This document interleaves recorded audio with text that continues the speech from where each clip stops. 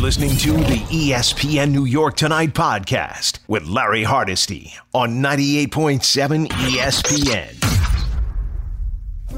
Let's go, baby. It's going down. It's your dog, the DJ Chuck Chill Out. And right now you're listening to ESPN New York Tonight with the homie Larry Hardesty on 98.7 ESPN. Yo, Larry, what's the top story of the day?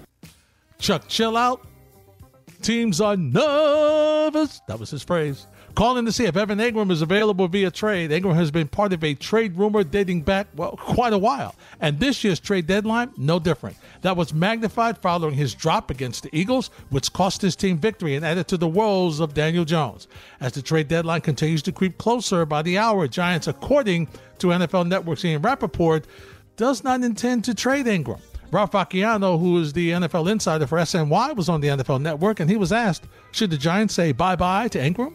You have to wonder at this point how much he's going to really be in their plans. It obviously hasn't worked out here to the degree that they've hoped.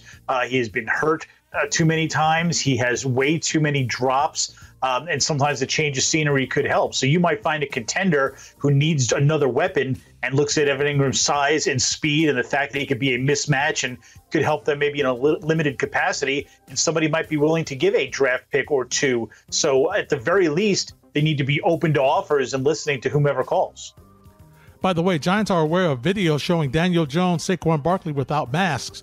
They say they have seen the video of the injured running back and the quarterback maskless and not practicing social distancing while at a bar. Quoting the release by the Giants, we are looking into the nature and context of what is on that video. The video was posted on Instagram but has since been taken down. Let's go over to Florham Park where struggling Jets quarterback Sam Darnold got a pep talk from Adam Gase.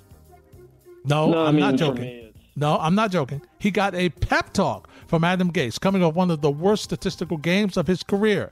Sam Darnold said he got a vote of confidence. Gase, this is quoting Gase, I just keep thinking, he's 23. None of this can be easy. Adding that he spoke with Darnold on Sunday night. More quotes from Gase. He's a guy that did so much good in college, won a lot of football games. Things haven't always gone as smoothly as everybody always hopes when they get to the NFL. Sam Darnold was on the Michael Kay show today, and he said there's no excuses for how badly he played. No, I mean, for me, it's, I don't use anything as an excuse. I think I have to do a lot better job of just going out there, and I got to play better. I can't have that, at the end of the first half, I can't have that silly turnover. One of my worst plays of the season just in terms of decision making and just where we were in the game. We got to come away, whether it's three points or 6 points there, we got to come away with points at the end of the half. Overall, there were a couple decisions that I made where, I wish I had back. Sam, does Gase take responsibility? Yeah, everyone in this organization, because we have great people in here, they take ownership of every loss that we have. Rex Ryan, the former Jet coach, was on with Bart and Hahn, 11-1, Monday through Fridays here on 98.7 ESPN. And the old ball coach said, you know what? Gase is done, has already given up. He's going to be gone. At the end of the year, that's the way the Johnsons handle it. They fired many guys or whatever, and that's how they do it. It's a class way to do it, let you coach out the season, but this guy doesn't even want to. And I think he's just trying to get it over with. That's what I see from him. He gives up play calling duties and all that. Like, come on, there isn't a guy on that staff that you'd sit back and say, oh, this guy's done a hell of a job. I would say BS. None of them's done a good job. Okay, so to me, that's going to be the easiest thing for a new coach coming in.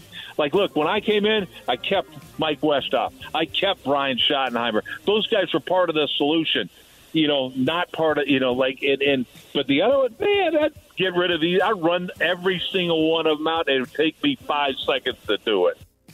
The always opinionated Rex Ryan. Moving to baseball. Gio Urshela is a finalist for the AL Third Baseman Award, and the only other Yankee named Clint Frazier recognized for one of the biggest defensive turnarounds in baseball. Yeah, these two named one of 3 finalists for the Rawlings Gold Glove Award in the American League. Frazier in right field made 27 starts there, 28 appearances, mostly while Aaron Judge was out with a calf injury, transformed himself from a player who cost the Yankees 8 runs last season with his defense to a +2 in defensive runs saved this season. Aaron Boone, happy for Clint. He's answered the bell at every turn this year.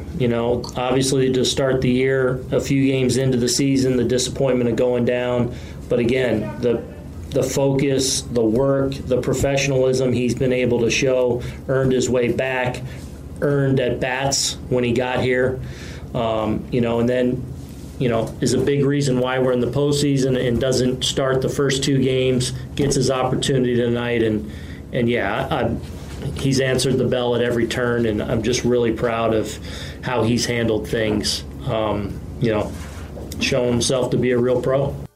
Some would say he should have played more when the Yankees were playing.